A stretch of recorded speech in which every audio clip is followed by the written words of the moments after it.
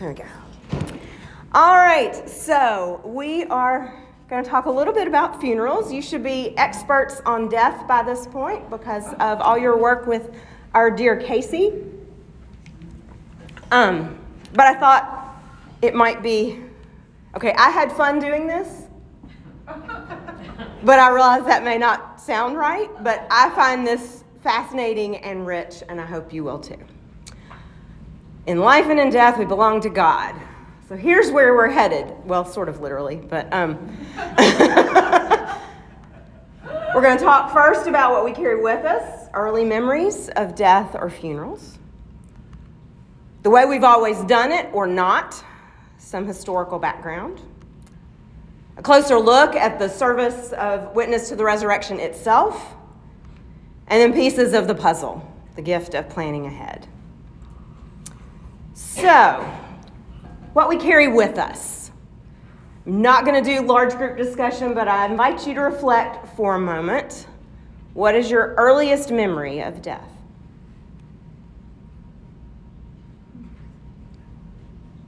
And with that, what do you remember from the first funeral you attended? Any quick memories that pop into your mind? I remember being in high school when they asked people who were in the chorus at high school to sing for Mr. Charlie Cannon's funeral, and we sang the Hallelujah chorus. Oh, wow. That's a memory.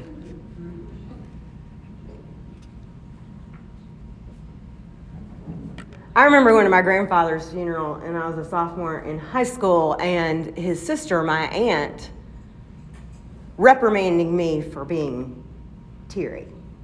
We don't do that in church. Sorry, Aunt Rhodey, I do it all the time in church. All right. So, the way we've always done it, or not. I'm just going to say up front, I get a lot of this material from this book. And it is, if this is the kind of thing that you're interested in, it's a really good book. Tom Long is retired at this point. He's a preaching professor, but also a worship professor. And if you happen to listen to Kate Bowler's podcast, he has a conversation with her. And I heard that has informed this as well. So in this book, he says, the Christian church began in Roman-occupied Palestine as a group within Judaism. We know this.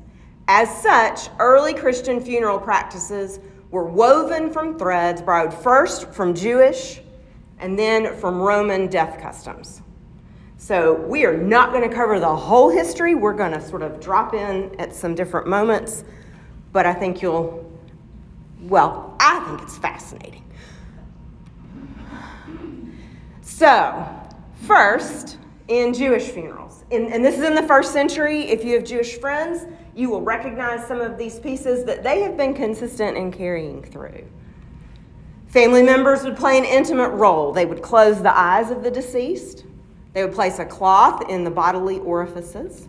They'd close the mouth of the corpse and tie it shut with a cinch. They'd wash the body and anoint it with aromatic spices, which some of this should ring bells if you've paid attention to the Gospels, right?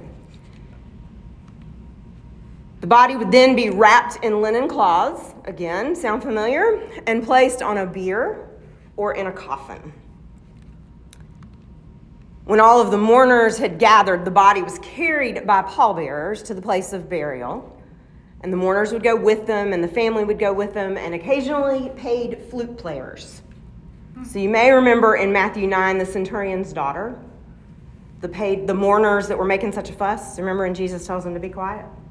That's a little bit of this. There were small family tombs, and there was a brief service at the tomb itself. And then how many of you have prepared or delivered a meal either to a family or for the fellowship house for a family ahead of a service? All right, I want you to pay attention to this next one. Meal at the home of the deceased for male mourners. Which, of course, we chuckle. This was because of the strict division between men and women, right? I, for one, am very grateful to be fed funeral meals at First Pres. So the burial ritual lasted just a few hours, right? If you may remember, in the Jewish tradition, bodies are buried very quickly, if at all possible. So it lasts just a few hours, but then the mourning rituals take much longer. And this a lot carries through today, right? They recite the Kaddish for a year, which we're going to do together in a moment. It is a prayer, and it's for a year, and it is daily in the synagogue, sometimes at home, but usually in the synagogue. And then there's Shiva, which lasts 7 days. They do visit the tomb during the first 3 days. Why would they do that? Make sure the body's still there. Well, there's that. What else? Well, there's that, but a real pragmatic thing. They want to make sure the person's actually dead. Oh. Right? I know. So that's part of it is to check on it, to mourn, but also in this book it talks about premature burial not being an entirely unknown phenomenon. And the Palestinian Jews shared a common Middle Eastern view that the soul of the deceased lingered near the body for 3 days. But when 3 days had passed and the inevitable change in facial appearance made it clear that death had indeed occurred, the resigned spirit departed. So what other biblical story? Whose tomb did they go to after 4 days? Do you remember? Lazarus. Yeah. And so that's the significance of that fourth day. So then Shloshim, which is up to 30 days, and this is what the family does. The family is still in mourning. Everybody else kind of goes back to normal for the most part, but they don't have social events. They don't cut their hair. It's also during this time where couches were turned over because you were not supposed to have intimate relations. Then, after a year of mourning, Asalegium, secondary burial. I'm guessing somebody knows what maybe physicians, bone, exactly. They buried the bones. It was a secondary burial. And there was this tension, right, between touching a dead body. If you touch a dead body, you are ritually unclean for 7 days. Where does that matter? Is that just something you go about and everybody treats you like you're verboten? Not as much. That's sort of a trick question. Ritually unclean means you cannot worship in the temple in Jerusalem.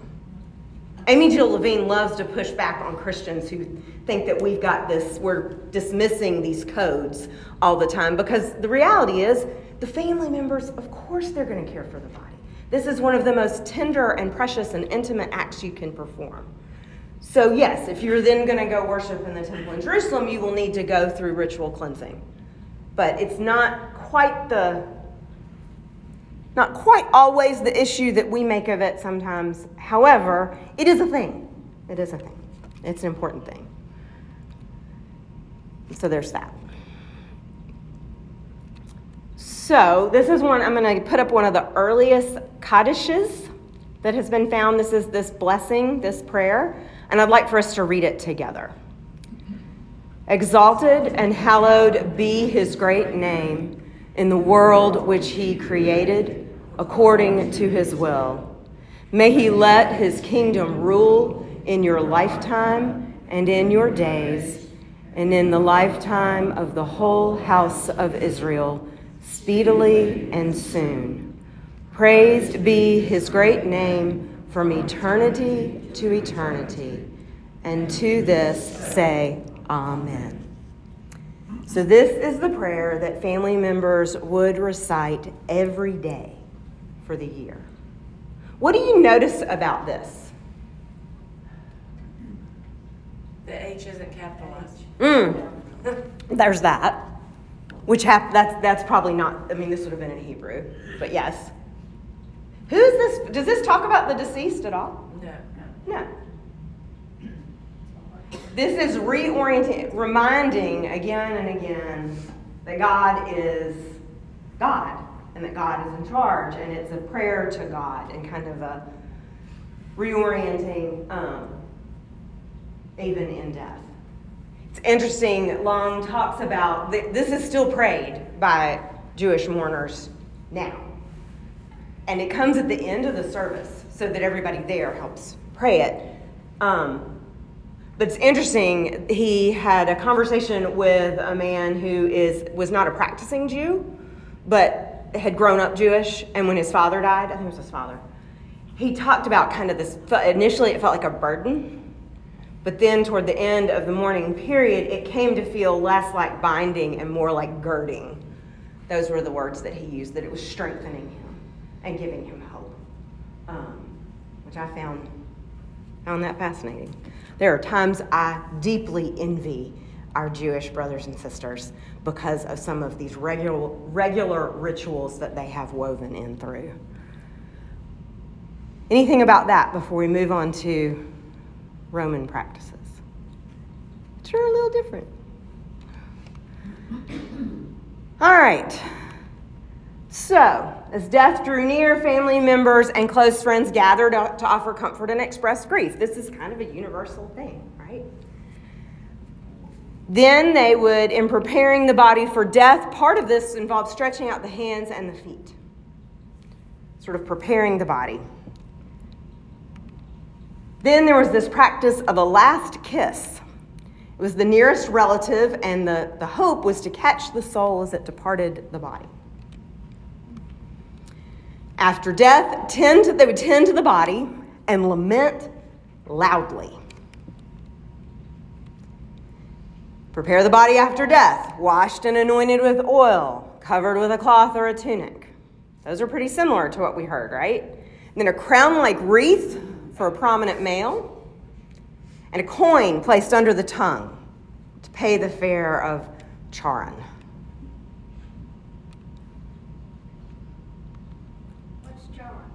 The one who takes you to the afterlife. So it's to pay the fare. I think, if I'm remembering my Roman mythology, right? Wasn't it it's a boat, right? So then we move to the funeral. They were fairly elaborate. I think the more I read about it, that's an understatement. They were always held at night. And the body was carried on a bier, 4 to 8 men. More carriers meant you were wealthier. In a procession with torches. Mourners wore black and red, which were the colors of death. Once they arrived at the place, the burial or cremation took place then. They cremated all but the os resectum, a finger or other small body part which had been removed before the cremation happened. Then it was all buried together. The ashes and bones were drenched in wine and then buried. Jewelry, dishes, lamps, pets, and games were buried with the deceased to go with them into the afterlife. Yeah, the pets were cremated along with them. Had a hard time typing that. Also, a ritual sacrifice to make the burial site legal according to Roman terms, usually a pig. Barbecue. Funeral feast is already. Sorry, bad, Ellen. The funeral feast was eaten at the grave and then followed a 9-day mourning period. So we're seeing some patterns like for some prescribed things, but there's some differences and parallels. Family returned to the grave for another meal at the end of those 9 days, which involved pouring wine on the grave and leaving food for the deceased. And on the deceased's birthday and during the annual festival of the dead, the family would return for another meal. Just have a whole meal right there. And these were raucous occasions long, right? Lots and lots and lots of wine. In fact, graves were built with pipes running under the surface so that the deceased portion could be sent directly to them. All I kept thinking about were those tubes that when you would go to the bank teller, right? That's what came to mind. I'm not sure that's accurate, but that's what That's okay. Yeah, so just a little different. There's some differences. All right, so we're going to move on. Remember that quote? We're pulling from threads from both traditions. Helen, Yes. one distinction that I want to ask you about. Yeah. The Jewish tombs, Yeah. were they always above ground and the osses were? Absolutely. When the bones became evident, they were buried? Is that how that works? They were put in the tomb. Sometimes it depended on the wealth of the family, from what I can understand. Like some have these private tombs and with rooms in them, kind of like Joseph, like the one where Jesus is buried. From as I start to sort of work backwards on it, it wasn't necessarily just one room in that. So you think they were all tombs? Everybody's buried in a tomb? Not necessarily. I think poorer ones were buried in the ground. I think I'm not sure there was a consistent pattern, and some of it was what you could afford. Which also plays out with some of the Roman practices as well.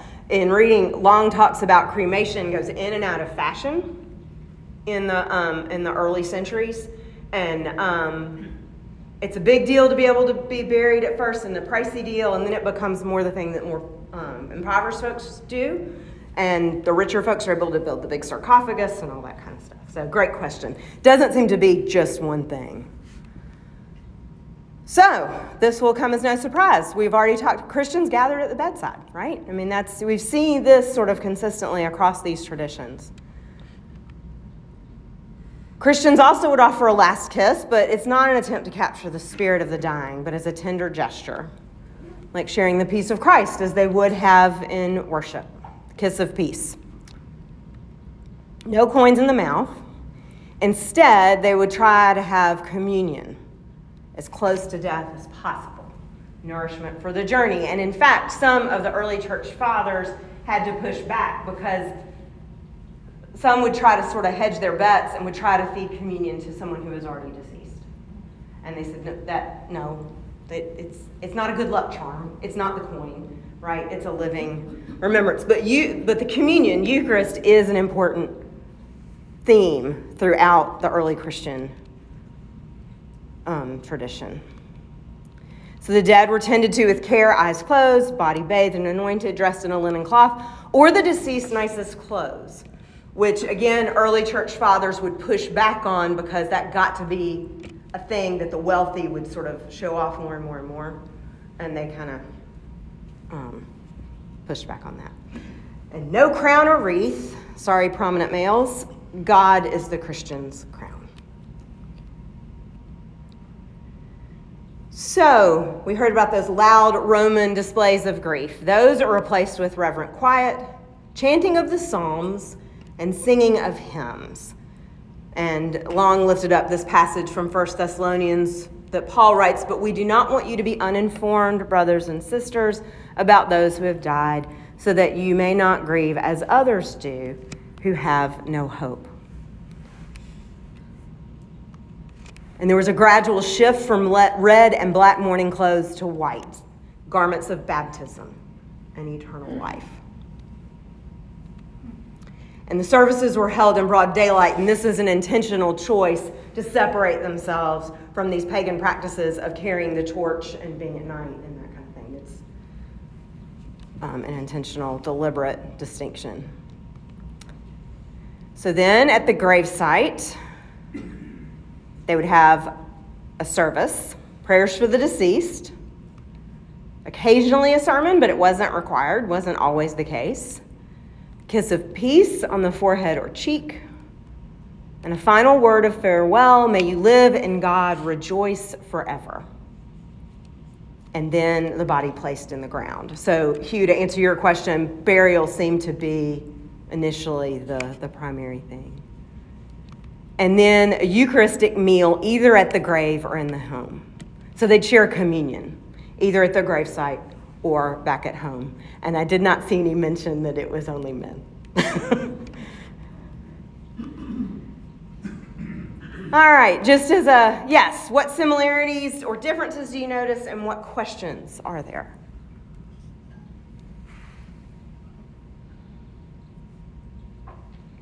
There are a lot of differences. What differences are there?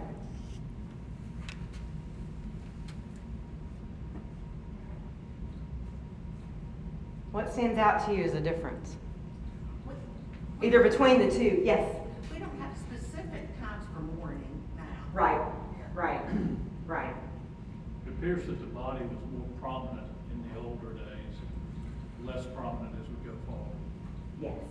And actually, the absence of the body is a very new development.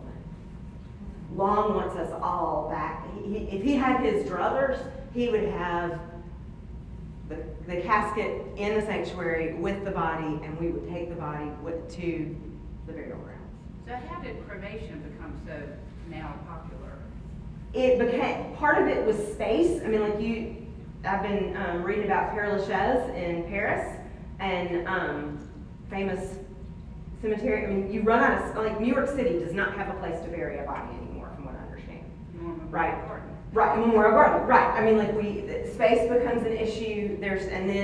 And some others, as we'll talk about, sort of the development of Christian practices, some things happen in relatively recently as far as what has changed our practices. Some of them are pragmatic, some of them are sociological and historical. Well, historically, people would have the body in the home. Right. And just did Right. part of the whole Right. process. Right.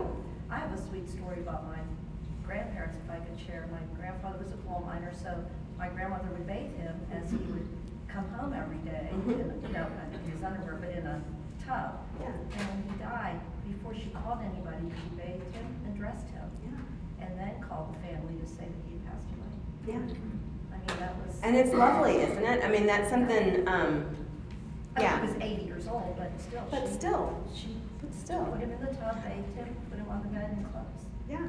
And that happens still in Christian circles, but it is in Islam and in Judaism, that is still, like, in the Muslim tradition, there are folks at the mosque, that is their duty and their honor to bathe the body and tend to the body. And still in Judaism, one of the things that Long talked about in this conversation with Kate Bowler was that they would sing the Song of Songs about talking about the beauty of the body, and they would quote to the body, "You are beautiful, you are God's beloved," that kind of, which, I mean, it gives me chills. I think about how we have moved away from a lot of this, just in our whole approach to body anyway, but especially in death. Ellen, Yeah. can you comment on the fact that we are seeing more and more families have a fairly length of time between death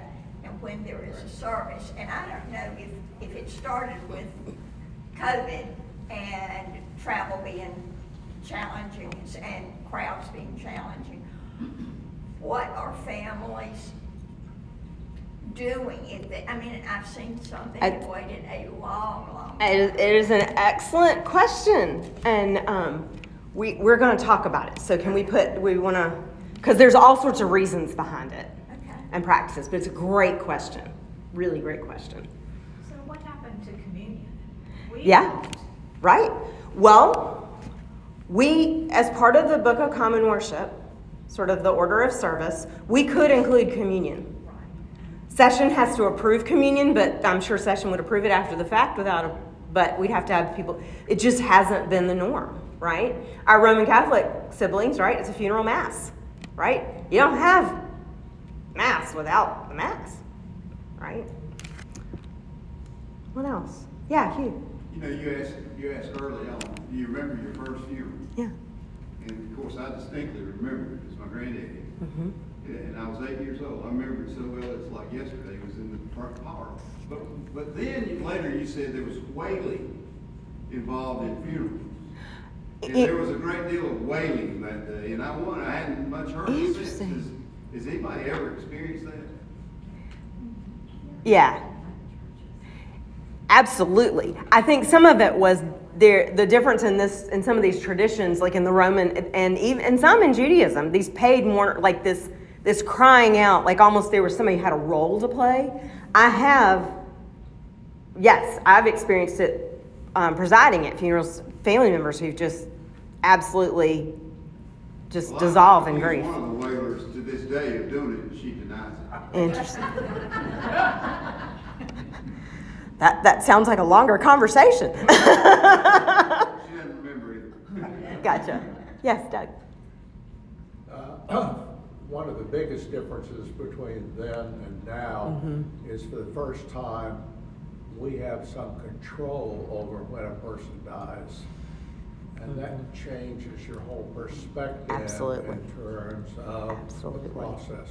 Absolutely.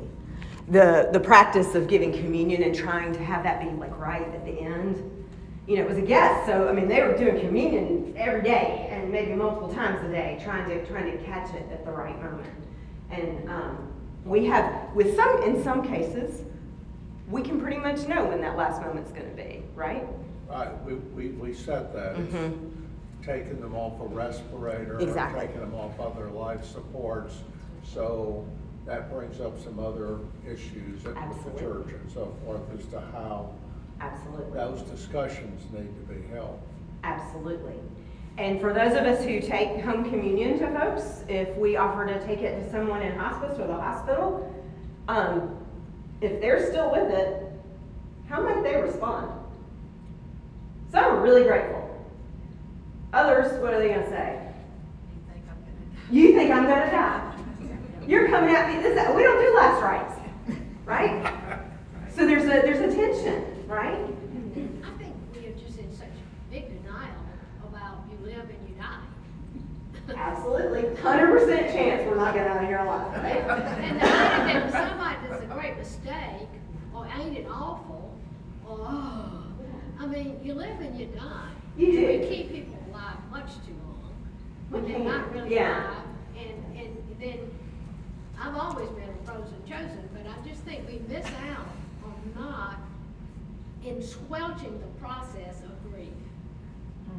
Preach on, my friend. Preach on. Absolutely. And that's something which is probably going to wind up being a part 2, because I just have to make sure I don't go on for too long. Yes, Peter. Well, I'll raise a question. Oh, you're fine. You're fine. I think we're probably going to pause here. What is the funeral? Is it an event, or is it a series of events? Because it seems more like a series of events. Current day, we're going to get to that. We're going to talk about it. First and foremost, I will say up front, it is a worship service. It is worshiping God. That is the first and foremost. But yes, there is lots of ancillary parts. Well, that's what that Jewish prayer was, worshiping God. Absolutely. That's all that was. Absolutely. And that's in our tradition also. Absolutely. The deceased is not the focus, but it's a worship service where you bid goodbye. Absolutely. Absolutely. And we're going to talk more specifically about that. I'm thinking this might actually be a good spot to pause and sort of any other questions and discussion, because what the next move is to go into a little bit more history. Should we cover a little more history and then move into, next time we'll do our funeral service and talk through that? All right, let's see if we can cover a little more. So here are some of the core convictions of the early church. The theme of the service was the completion of baptism, and the church accompanied a sibling to the place of union with God through the resurrection of Christ. Taken as a whole, the early Christian funeral was based on the conviction that the deceased was a saint. Like last Sunday, right? A child of God and a sister or brother of Christ, worthy to be honored and embraced with tender affection. So that gets back to the body and the sacredness of this child of God. And the funeral itself was deemed to be the last phase of a lifelong journey toward God, and the faithful carried the deceased along the way to the place of final departure with singing and a mixture of grief and joyful hope. That's packed, right? But this is where the service was. Long use of the language of once the church got its act together, because we know that there was no one trajectory, right? The church didn't just suddenly, we have it all figured out. It was a lot of negotiating, and he talks about things kind of galvanizing around the 4th or 5th century. So lots of accommodating different practices, and a lot depending on where you were, right? So this is where we were. Challenges and changes. So you had the Middle Ages, where the joyful Easter emphasis was put up against the day of wrath. It was pretty gloomy in the Middle Ages. So there were ideas around the plague, right? Numbers of religious wars, the whole thing. This is interesting. My husband pushed back on this. He's like, not all Puritans. But Puritans bemoaned the excesses of Anglican funerals and tried to do away with funerals altogether. It's unsuccessful. Practice of burial in churchyards and or crypts. So this is what they wanted. They wanted to be buried near the table or the altar in other traditions. So, like if you go into cathedrals in Europe and you see these fancy schmancy priests and bishops, and right, they're right there, man. Their crypts are right there in the church near the altar. And that's because on the day of resurrection, the first thing you're doing is having a feast with Jesus. They want the best seats, apparently. But that was part of the understanding of churchyards. You were trying to get as close as you could to the table. So still the Eucharist, right? So here's some of what we talked about. 19th century saw more substantive changes. You get the embalming practices. Get undertakers. There have always been undertakers to help the community, but it becomes more of a business, right? And becomes more of a thing. So that, you can delay it. Growing loss of belief in eternal life. You've got scientific method. You've got different historical discoveries that are challenging some of this. So if you don't buy into we're going somewhere, as a rule, then the ritual that points to that you may believe is empty. Right? So it becomes less of a something that people embrace. And he references a dissertation that I guess a religious historian did about the American Civil War and talked about the accelerated crisis of faith. There was so much death and destruction, it fueled doubt about a benevolent and responsive deity. So that too starts to influence things. And then the development of rural cemeteries. Again, it's a space thing, somewhat. There was also a concern for health. There was concern about the gases that a decaying body gives off, and that it wasn't good for us to be around it. So you wanted them out at a distance. So the funeral was no longer a journey to the place of burial. It became a stationary event within the church building. I've served a couple of churches in Pennsylvania where they were founded in Revolutionary times.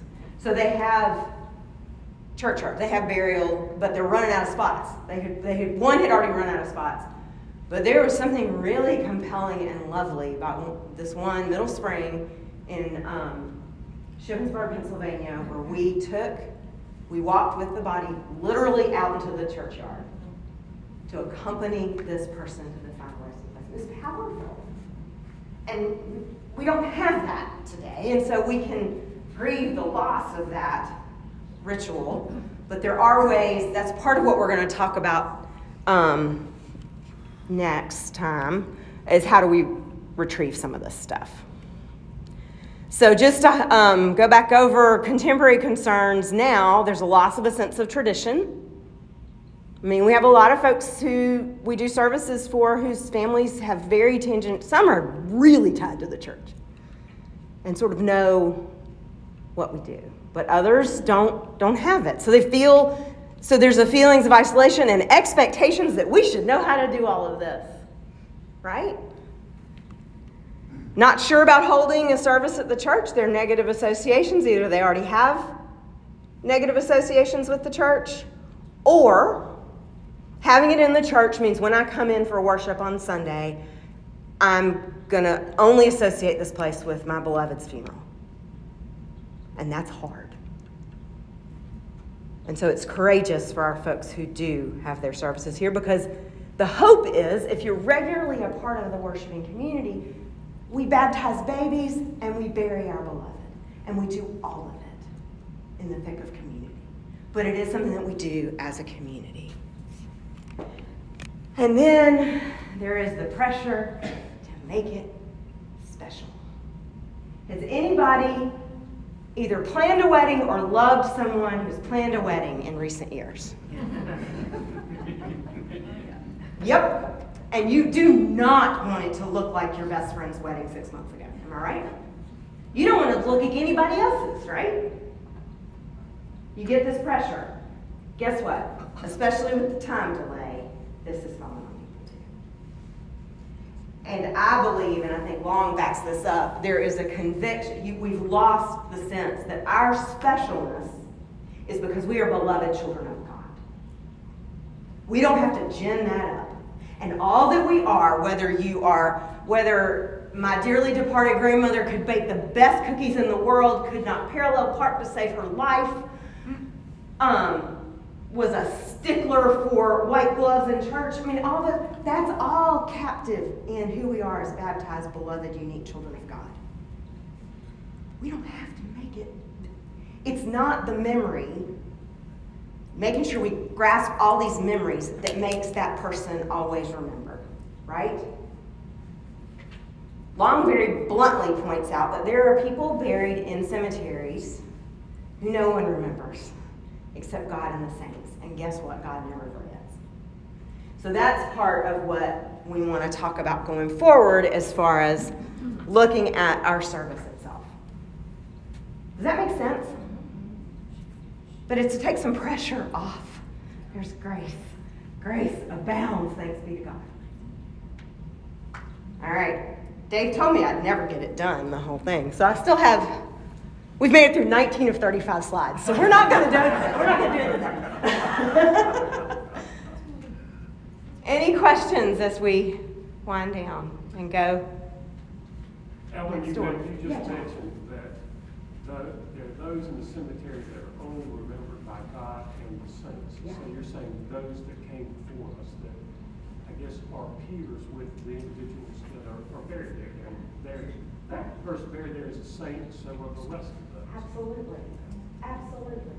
And we put such pressure on ourselves to make it memorable, to make it something we can hold on to somehow convince ourselves in the world that this person is special, and we don't want to forget them. And we put a lot of pressure on ourselves. That's what I see. I see that it's been, well, not very recently, but more recently than I grew up in funerals, of this having to talk about, the parallel parking or the cookies or something like that. 'Cause I never remembered that being part of funerals before. It was a lot of music and things like that. It was more worshipful, I guess. Sure, and I think what the balance that we try, because I've also heard folks lament to me, I've been to funerals in the past where the person's name wasn't even mentioned. So I think the church, and the way I try to approach it, is that there is a balance between, it's a personal, there's no generic funeral because there's no generic deceased. There's just not. At the same time, bottom line, I feel convicted that we've got to retrieve our identity as baptized, beloved children of God. That it matters that that's our core identity. And all the others, it's lovely. I mean, that's how we know people. It's embodied, right? They're not just a spirit. Nope. The body matters. Nobody's ever going to remember me as playing up against Kareem Abdul-Jabbar. Not going to happen. Right? Nor is anybody going to remember me as shy and retired. Yes, When Val. I grew up in a small Presbyterian church, and we always took the body to church. I mean, that was just the thing. And it really was meaningful to have, even though it was, closed casket, that presence there. It just, right in front, I don't know, it just always felt like they were in church with us. And that's part of it, is that, and it's something, so we have to find ways to retrieve that even if not. So we're gonna talk about that. If Casey will let me do it next week, otherwise we'll be doing it in December or January. But how about we close with prayer and go to church? Let's pray. Again, loving God, we give you thanks that you claim us as your own. Go with us into this time of worship and remind us how dearly we are loved and how dearly the world is loved. In Christ's name we pray. Amen. All right.